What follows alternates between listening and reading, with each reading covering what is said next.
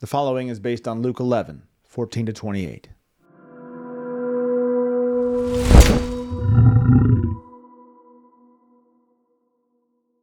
Driving out demons. There is so much comfort to be found in the life of our Lord. What he endured during his earthly ministry, it enlightens us as to how things are going to go for us.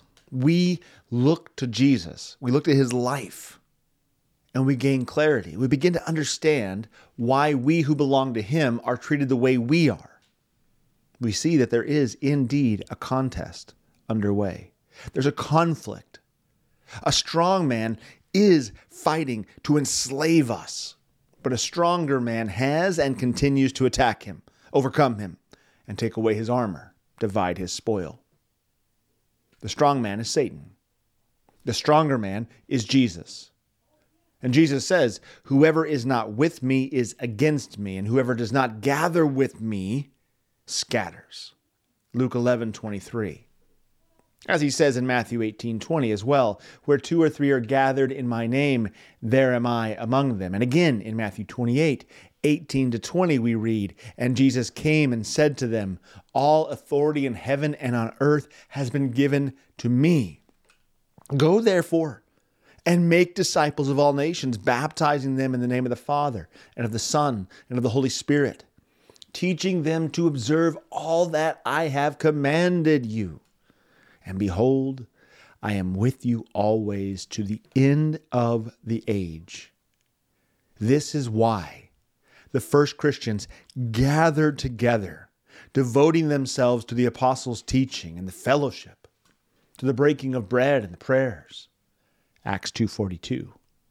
This is why for 2,000 years Christians have followed suit, doing what the apostles did, as we do in the divine service every single week, as we come into the presence of our Lord, trusting his promise. John 20:21 to 23 speaks to this as well. Jesus said to them again, "Peace be with you. As the Father has sent me, even so I am sending you." And when he had said this, he breathed on them and said to them, "Receive the Holy Spirit. If you forgive the sins of any, they are forgiven them. If you withhold forgiveness from any, it is withheld." Jesus has given us his word, wherein he promises to be with us when we're gathered with him, doing what he has told us to do, continuing his fight against Satan. That's why we come to church. It's what the Lord says we as his people do. And it's for this reason that we refuse to affirm wayward Christians and unbelievers when they hate on attending church. Enthusiasm is a non-biblical view that holds that God comes to people apart from his established means. In Theo, God in. When someone is described as enthusiastic, we tend to think it means they're full of energy, they're hyper, they're excited. And that description is a secularized derivative of the false belief that God enters people apart from his word and sacraments, apart from the very system he himself established and promised to use to give people his Spirit. And the Bible clearly teaches that God comes to us through means, his means.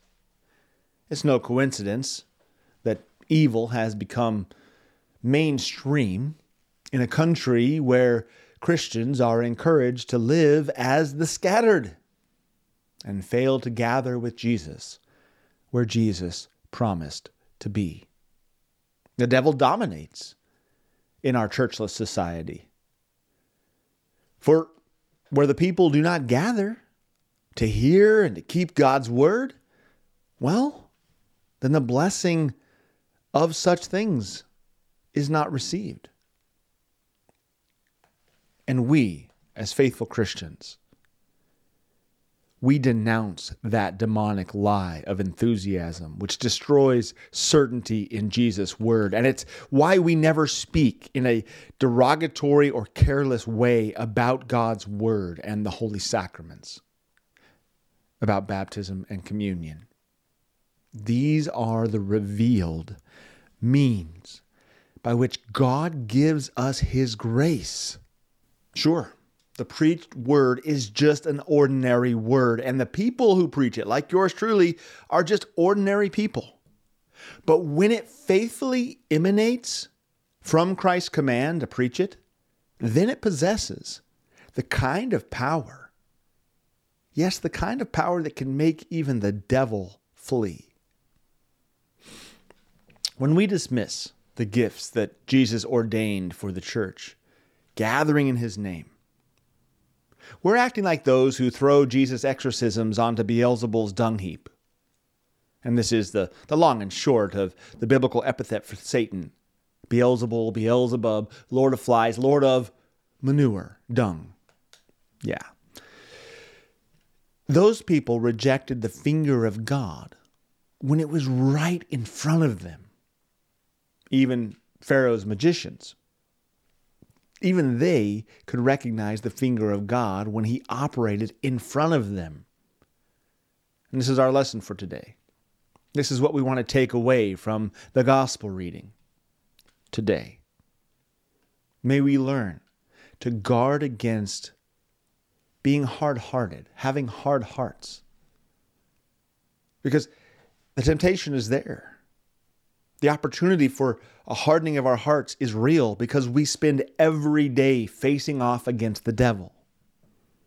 May we always have thankful hearts that give praise to God, ever learning to esteem his preached word and the holy sacraments for what they are, our greatest treasures. So we don't even inadvertently act like those who said of our Lord, he casts out demons by Beelzebul, the prince of demons. We don't even want to do that by accident.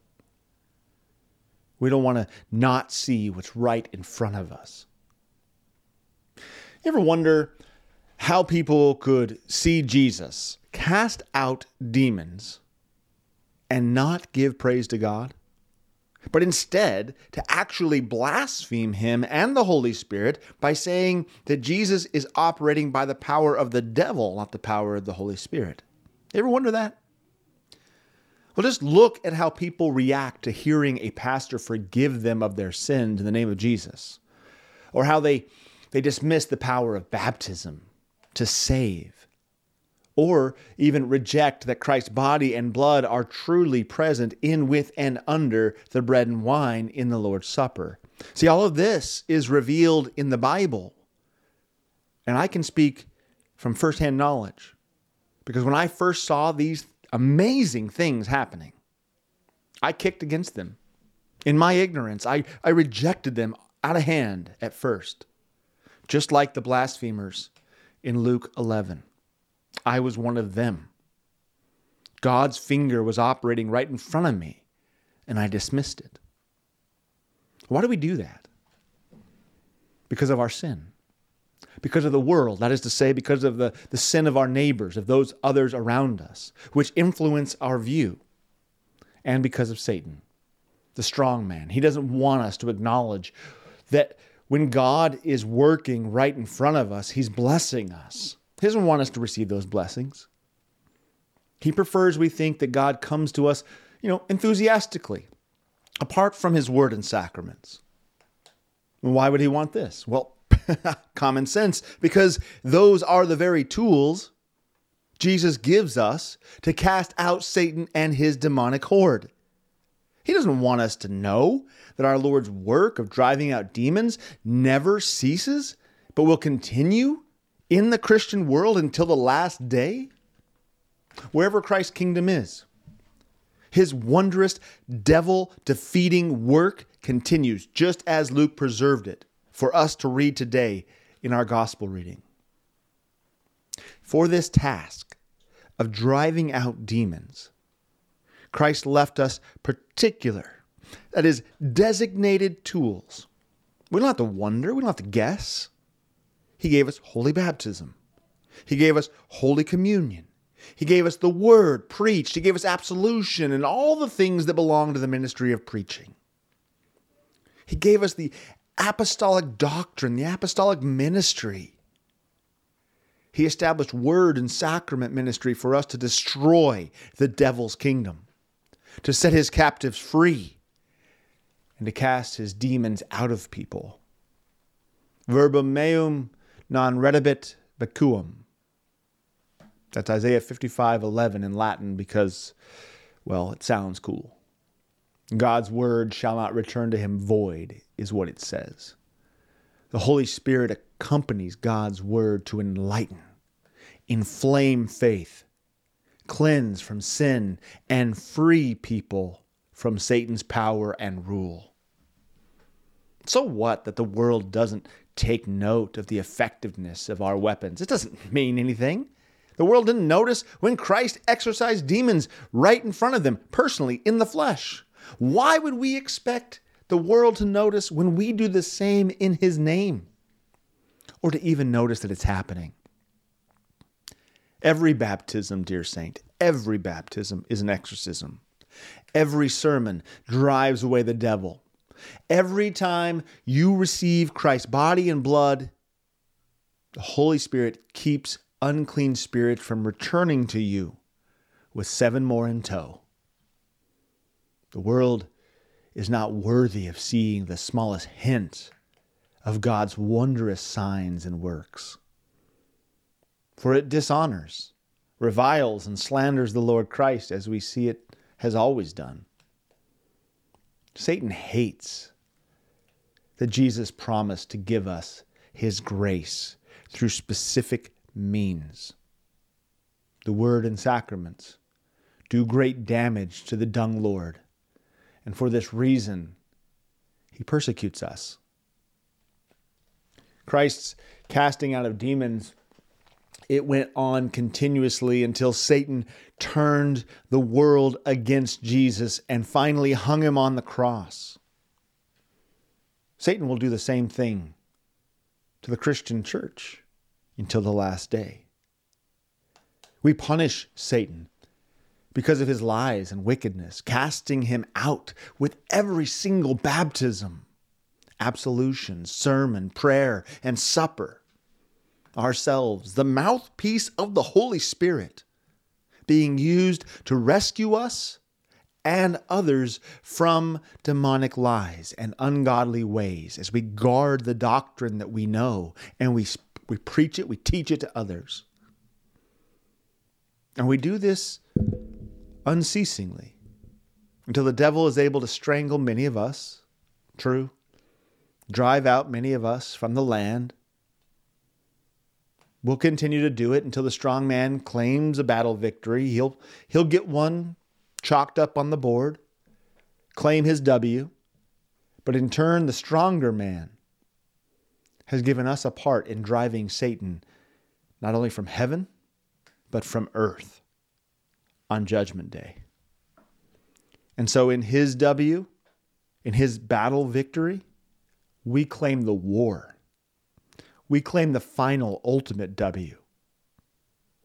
This is what I mean when I say that there is great comfort in looking at our Lord's life recorded for us in the Scriptures. We see that we're gathered together, not to be scattered. We're gathered together with him, not captured by the strong man, but rescued by the stronger man and filled with his Holy Spirit, blessed by the hearing of the word of God, which we keep in Christ.